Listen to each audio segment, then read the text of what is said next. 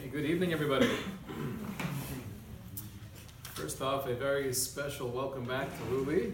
Nice to have you back with us.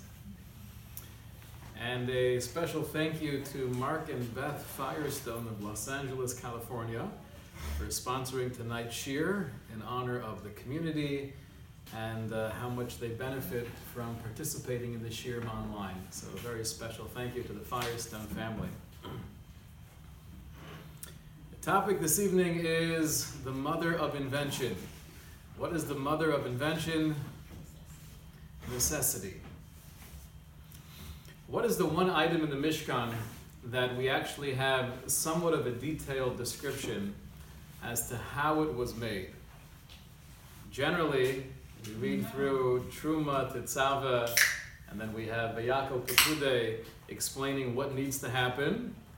That's Truma Tetzava, and then Vayakol Pekude is what actually took place, and it goes on to list all the many things that we made for the Mishkan. But where does it actually give us any indication as to how something was made? We have the menorah, but that's more HaKadosh Baruch Hu showing Moshe how it was supposed to look. But to delve into the people who were actually there, rolling up their sleeves, and doing the construction, and weaving, and embroidering, where do we have any real instructions of how to do something? So we find it by the creation of the ephod, the apron of the Kohen Gadol.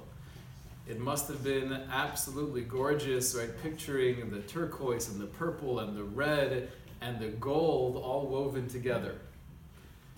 Pasuk tells us, Vayroku es pachei zav, that they hammered out sheets of gold, v'kitzes pesilim, and then they cut very thin threads from this sheet of gold, lasach betoch hatechelis ubetoch hagamon ubetoch salas hashani ubetoch hashesh masach choshev, to weave it together with the blue and the purple and the crimson wool.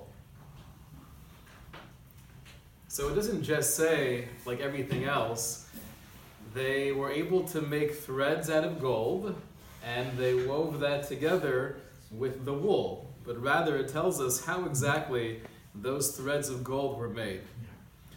So the Ramban is bothered by the question, why? Why do we have more information on this particular item of the Mishkan? The Ramban says, Lo hosef b'chol meleches hakodesh lefaresh derech ha'umnis eich nasa. Every other example of the construction of the Mishkan or the creation of the Begadim, the Torah never tells us how it was made.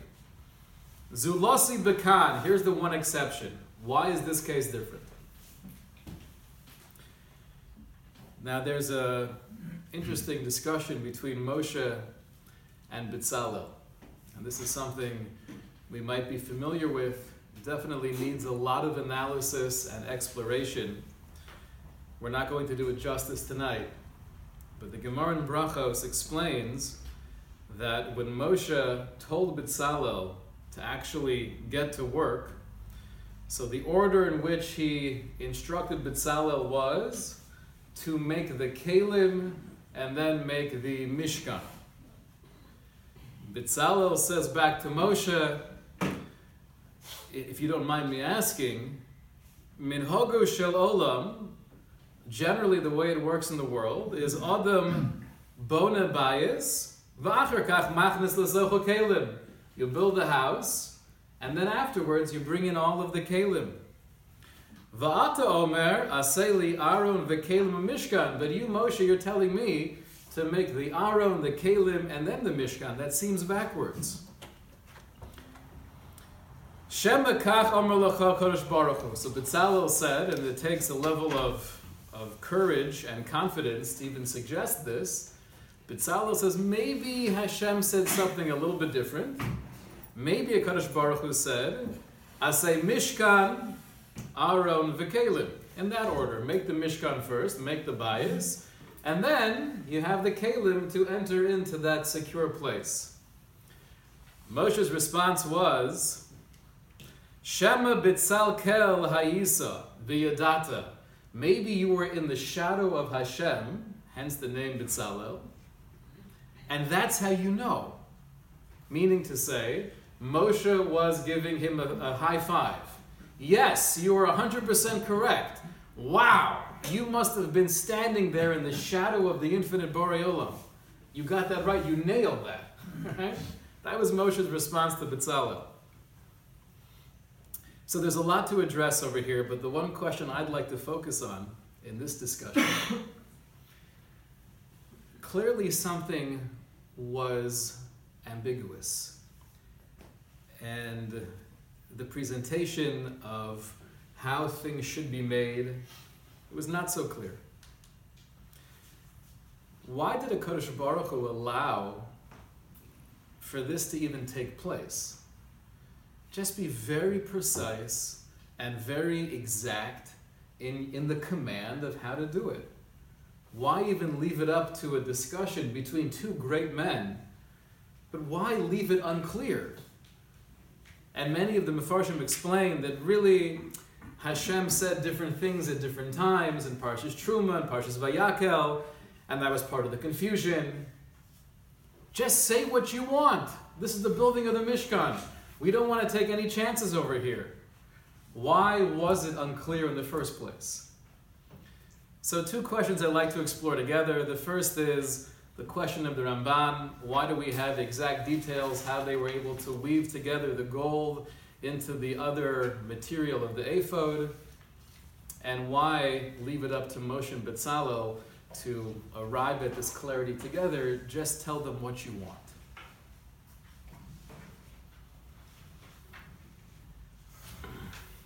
So the Ramban answers his question. Let's take a look here at the bottom of page 1 together. The Ramban says, V'yitochen, the possibility, maybe what's going on over here is, Shesipur bekan machshava shechidshu b'chutei hazav. The Torah wants to tell us this chiddush, this novelty, with the weaving of the gold together with the wool. Ki haya tameya be'eineihem li'ozav tovli v'shazur. When Klal Yisrael first heard that they were given this tzivui to create beautiful begadim with wool woven together with a metal, so they had no clue, how do you weave metal or gold together with wool? We've never seen that before. Kilo nishma ad hayom hahu lasos kei. They never saw that in Mitzrayim. They were never shown a diagram of what the ephod should look like. And the whole notion of weaving metal together with wool was a chiddush. So therefore, it sounds like what the Ramban is saying, the Torah wanted to spell out this one particular step in the creation of the Mishkan, in the making of the Begadim, because it was a chiddush. They had to come up by themselves with a way to figure out how to incorporate gold into material. Now, elaborating on what the Ramban is actually saying in his answer, Reb Simcha Brody, the great Rosh Hashiva of Hebron, he adds a few lines here just to expand our understanding of what the Ramban is saying. Reb Simcha Brody writes that it's what the Ramban means to be telling us is that the Torah is machshiv, the Torah appreciates the chiddush that Bnei Yisrael had to come up with by themselves in this process. It was chaviva kol kach be'einei Hashem, it was so beloved in the eyes of HaKadosh Baruch Hu that Hashem needed to write this in the Torah itself. Now you think about it, explains Rav Simcha Zisel Brody, there was so much Kabbalah going on in the creation of the Mishkan. Bitzalel, the Gemara says, was a master of combining the different osios, the letters of Hashem's name, to create the most majestic, different facets of the Kedusha and bringing the Shechina into the Olam HaTachton. There were many amazing things happening in the Mishkan. But there's something special about this moment in time. Because here, Klal Yisrael, they had a mission. they had an acharayas, they needed to come through with this particular beged, and they had to figure out, how do we get it done? So what do you do when you need to do something but you're not sure how to do it? You Google it. But this is before Google, so what do? They had to be creative. They had to dig deep. And that's why it was so chashiv be'enei Hashem. It needed to be recorded in the Torah forever. This could very well be the same reason that perhaps HaKadosh Baruch Hu didn't want to be overly clear with the instructions. I want there to be a pilpul chaverim. I want there to be a discussion that through Moshe and Betzalel things should be worked out and they arrive at the truth together. Because when it's coming from within, it's not superimposed, you're more part of that process, you're more connected with the result. When there's some aspect of creativity involved, not that I'm making up my own halacha, I know what the halacha is, or I'm trying to figure it out how it applies, but when it takes me getting involved, then that process is more meaningful and it's more personal. I want to share with you an amazing introduction to the Pirush of the Gra on the Sifra Ditzniuso. The Vilna Gaon has a commentary on one part of the Zohar, and the introduction was written by his famous Talmud Reb Chaim Volozhin. Listen to the story that Reb Chaim Volozhin tells about his great Rebbe. This is the number 6 in the bottom here.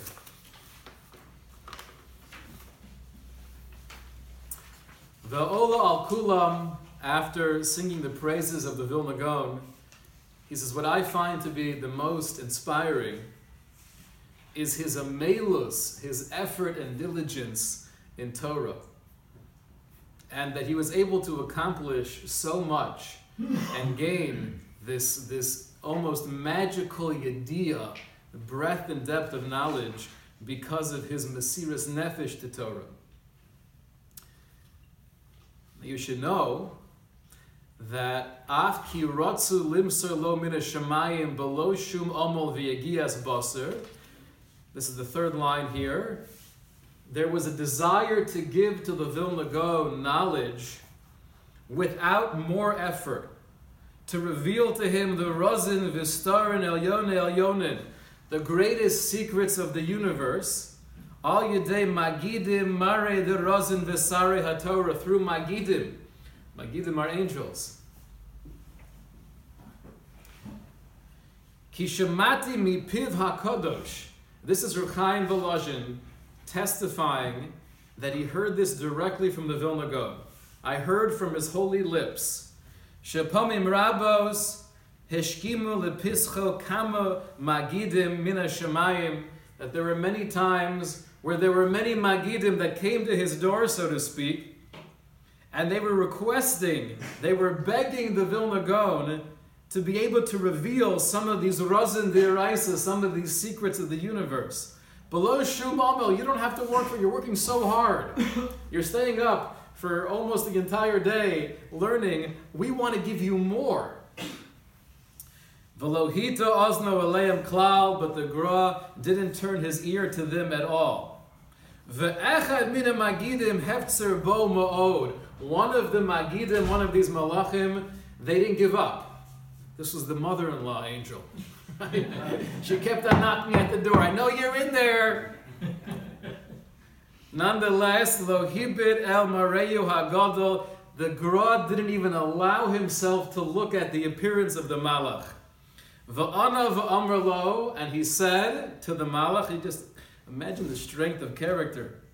Eini rotze shetia hasagosi b'toroso yizborach shmo. I don't want my grasp of Torah to be al yedei shum emtsoi klal v'chlal. I don't want anybody in the way of me and the Kadosh Baruch Hu, even you, the great Magidim. I don't want you in the way. Rak einai nasos lo yizbarach shmo. I only look directly to Kadosh Baruch Hu. Masharotz legalos li. Whatever Hashem feels it appropriate to reveal to me through my effort, through my amelus, in that Torah I will rejoice. anything that I'm not able to be zocha to through my amelas, then I won't have it. But I don't want to get it in a supernatural way. Chaim Volozhin goes on to say that based on this mindset, the Vilna Gaon also spoke about not giving too much credence to ideas or even Torah insights one gets when they're asleep. Now, I hate to burst your bubble, but all of the Chadushin that you have while sleeping, you have to just double check and make sure they're accurate. Before we get to the sleeping part, one other thing he mentioned to Chaim Volozhin is he said, Chaim Volozhin writes here, Shesholach Rabbeinu Osi, that the Gra sent me to my younger brother, Hagodol Mimeni B'chol Mine Meitav, who was greater than me. The great brother of Chaim Volozhin was of Shlomo Zalman, who was known as an Ilui, a brilliant, very special person who died young. The Gra sent me to my brother to tell him, but Sivui Mishmo, as a command in the name of the Vilna Gaon, Shelo Yekabel Shum Malach Magid Esher Yovo Etzlo. If any of these Magidim who are coming to me, if they come to you and they try to knock on your door, don't answer. But that's a pretty impressive compliment to receive from the Gra. If you really think I might have that problem, thank you. Now, why not? Now, we do know who was the great personality that seemed to be okay having conversations with the Magid? The Beis Yosef. And we have a sefer based on those conversations. Beis Yosef, or Yosef Karo, a few hundred years before the Gra, he didn't have any problem. So what's the difference? Explains Reb Chaim Volozhin, Va'af ki maran ha-Beis Yosef hayalo Magid, hayezel lifnei beis meo shana, shayu hadoros kitekona. That was 200 years ago. That was a different generation. This is the Beis Yosef, or Yosef Karo, who lived in the 1500s. Huh? Okay, but that was even hundreds of years before the Beis Yosef. So he says that was hundreds of years ago, when I guess the generation was more worthy of such an experience. And the second thing he says is incredible. V'hayashori ol admas kodesh. And the Beis Yosef was living in Eretz Yisrael. So for him to have conversations with the Magid, living at the time in which he lived, and living in the place of Eretz Yisrael, Admas Kodesh, that's fine. But for us, though, on our Madrega, living in Chutz La'aretz, outside of Israel, we don't want it. We have to get there through our own yagia, through our own effort. Anything that comes to you while you're sleeping, and they say about the Gra, his son's actually right, that they would say my father would be so saturated in the learning that he was involved with, he would go to sleep with a question and wake up with an answer. But the Gra said, don't pay so much attention to those answers, because they're not coming through your real diligence in learning. There was one Yontif, it was the first day of Pesach, writes Reb Chaim Volozhin, that the Talmidim of the Gra were sitting there with their great Rebbe. Usually, you don't picture the Vilna Gaon as this exuberant, happy personality. But we know from many different sources that he was. He was Malei Simcha. And on Yontif especially, writes Reb Chaim Volozhin, that Darko Bekodesh Me'olam Hafloga Simchoso V'chedves Hashem Ma'ozo, the level of just unbridled joy and rejoicing with Hashem, that he would be Sos V'Samach B'Yontif, every Yontif, as is the mitzvah of the day to have Simcha on the regel. There was something about this particular occasion where he didn't seem as uplifted as usual. So his Talmidim asked the question, what's going on? Rebbe doesn't seem as happy as he usually is on a Yontif. V'rolo ratza lahashiv, he didn't want to respond. However, just like the Maggid was doing to the Vilna Gaon, the Talmidim to their Rebbe, they kept on pushing. What's going on, Rebbe? So the Vilna Gaon, after a while, couldn't hold himself back, and he quoted the Gemara. The Gemara says in Sanhedrin that when a person is having daiga, they're having some level of anxiety or worry, speak to somebody. Share your mind with somebody else. And therefore, he said, I'll tell you the truth. Last night I had a Gilui Eliyahu. I had a revelation from Eliyahu Hanavi. V'gila li inyonim v'chedushim noiroim ein cheker. And he revealed to me the most beautiful, the most unbelievable chedushim. And when I woke up, I was so excited.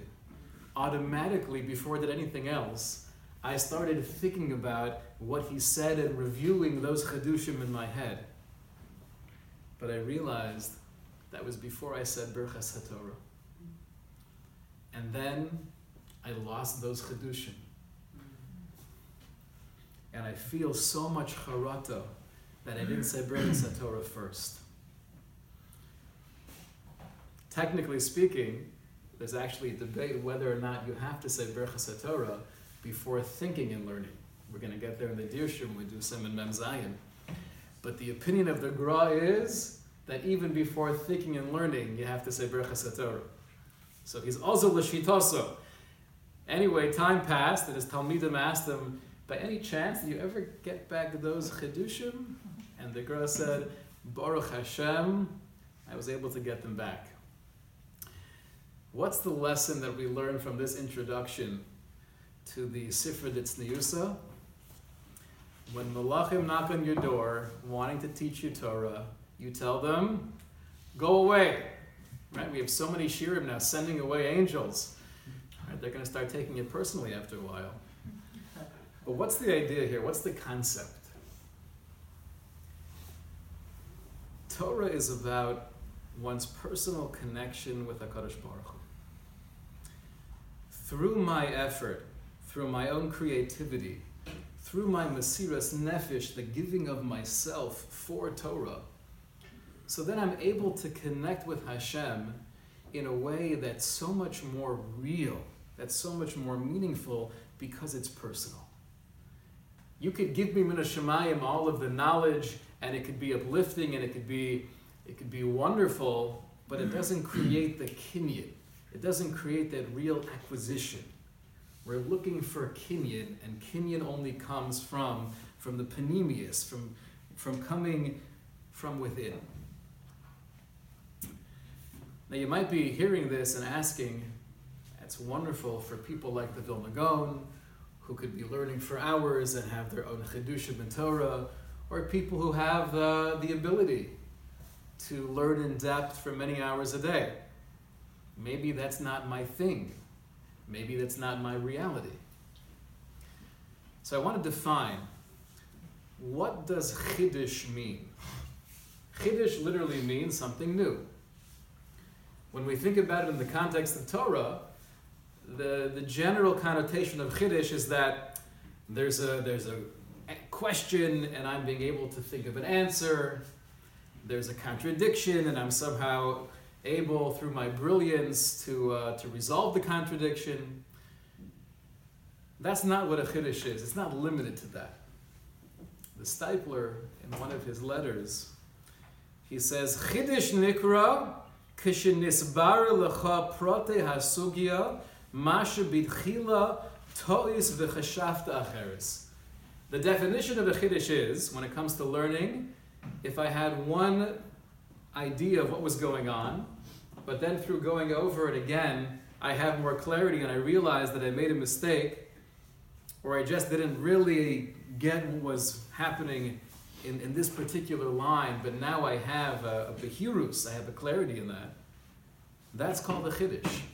Or even if I knew something before, but now I know it on a deeper level. Now I have a more sophisticated appreciation of this hashkafa, or the halacha, or the application of the Torah value. That's a chiddush. So the idea of being machadesh something, creating a new idea in Torah, is not at all limited to those who are Talmidei Chachamim. It is for every single Jew on his or her level. But we all need chiddush in life. What's the mother of innovation?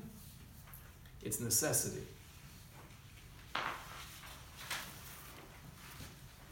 What I find interesting about the discussion between Moshe and Betzalel, when analyzing what was it about Betzalel that he was able to uncover the truth, to discover the real order of how things should proceed, with first building the Mishkan and then the Kelim, what quality did he have? If you take a look here on page 5 from the Maral, the Gur Aryeh, he writes, Lefikach Betzalel asher haya mamona al hamaisa.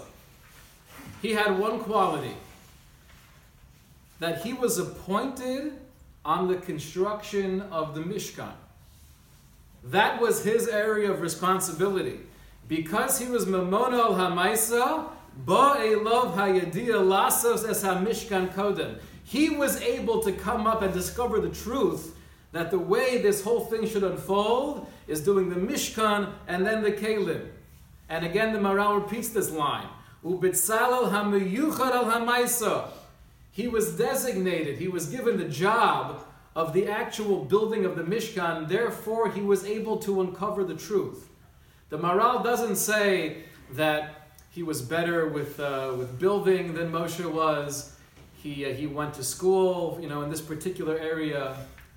It sounds like the only unique quality that Betzalel had is that he was given this job.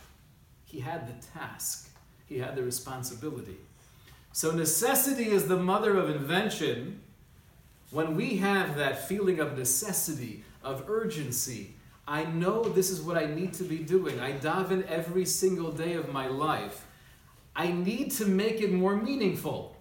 I am Betzalel in this context. This is my chiyuv. If this is my obligation, so then I have to be able to dig deep and get creative and get personal to attach myself to the Yiddishkeit, to attach myself to HaKadosh Baruch Hu. When we feel that sense of responsibility, that opens up the gate to creativity. There's a piece from the Altar of Kelm. The Altar of Kelm, when he speaks about tefillah, we know that davening is referred to as one of the devarim ha'omdim berumo shel olam, one of the aspects of avodas Hashem that stand on the highest place in the world. The Altar of Kelm explained that omdim is not just a description of what tefillah is, but it's also telling us what tefillah does for a person, or at least the potential that tefillah has, that it can uplift me, the mispalel. The power of davening is that it has within it the potential to uplift me. But how do you do that? How do you take something that could be theoretically dry and stale and routine? How do you bring it to a point where it's transformative? So the Altar of Kelm says, Ki hinei anu roim. He says, look around the world. Why do people eat? Ever think of that question? Why do we eat? Well, we have to survive. One of the things that we need to survive. If someone's struggling with overeating, if theoretically they could take a pill where all food would lose its taste, would that be helpful? Probably.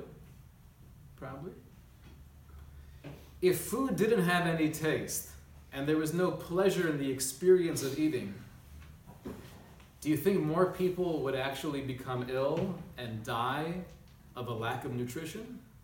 Yes. Part of the reason why HaKadosh Baruch Hu infused flavor into food is because we need it, and therefore Hashem wants us to want it. Otherwise, we might not have enough of it.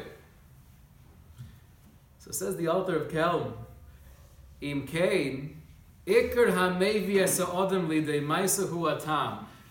the main thing that attracts us to anything in the world, if it's in the physical world, if it's the emotional plane, or if it's ruchnius, is when there's a flavor, there's a geschmack, there's a pleasure that attracts me towards it.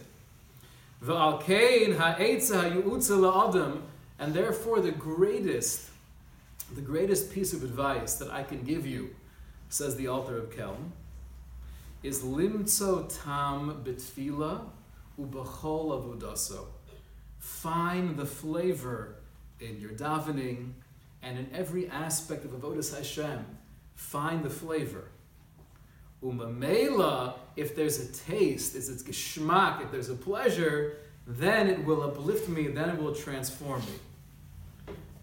Now the greatest way of having a flavor in anything, he writes at the very bottom, Eino doma mishahu atzmo machadesh davar, la'oso sheshama me'acher shechidesh.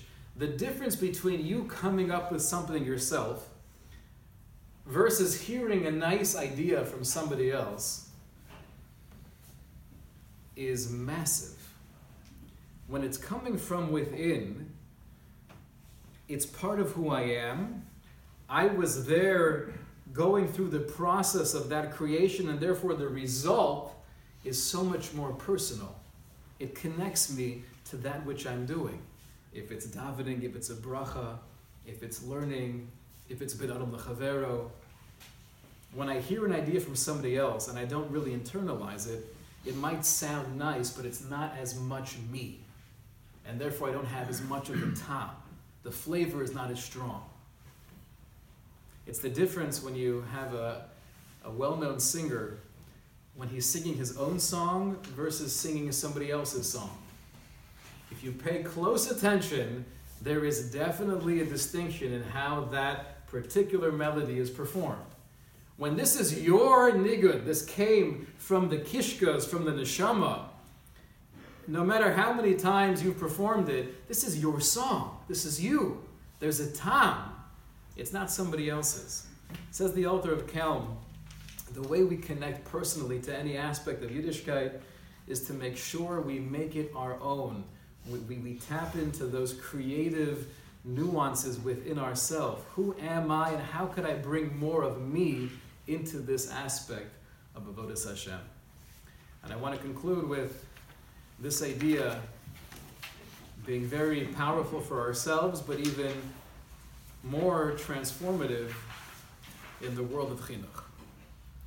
When it comes to trying to inspire others, to educate children, students, the Eish Kodesh writes in the Chobas HaTalmidim that the more we can impart, the more we can give the message that your life, your ruchnius, your education, it's really your responsibility.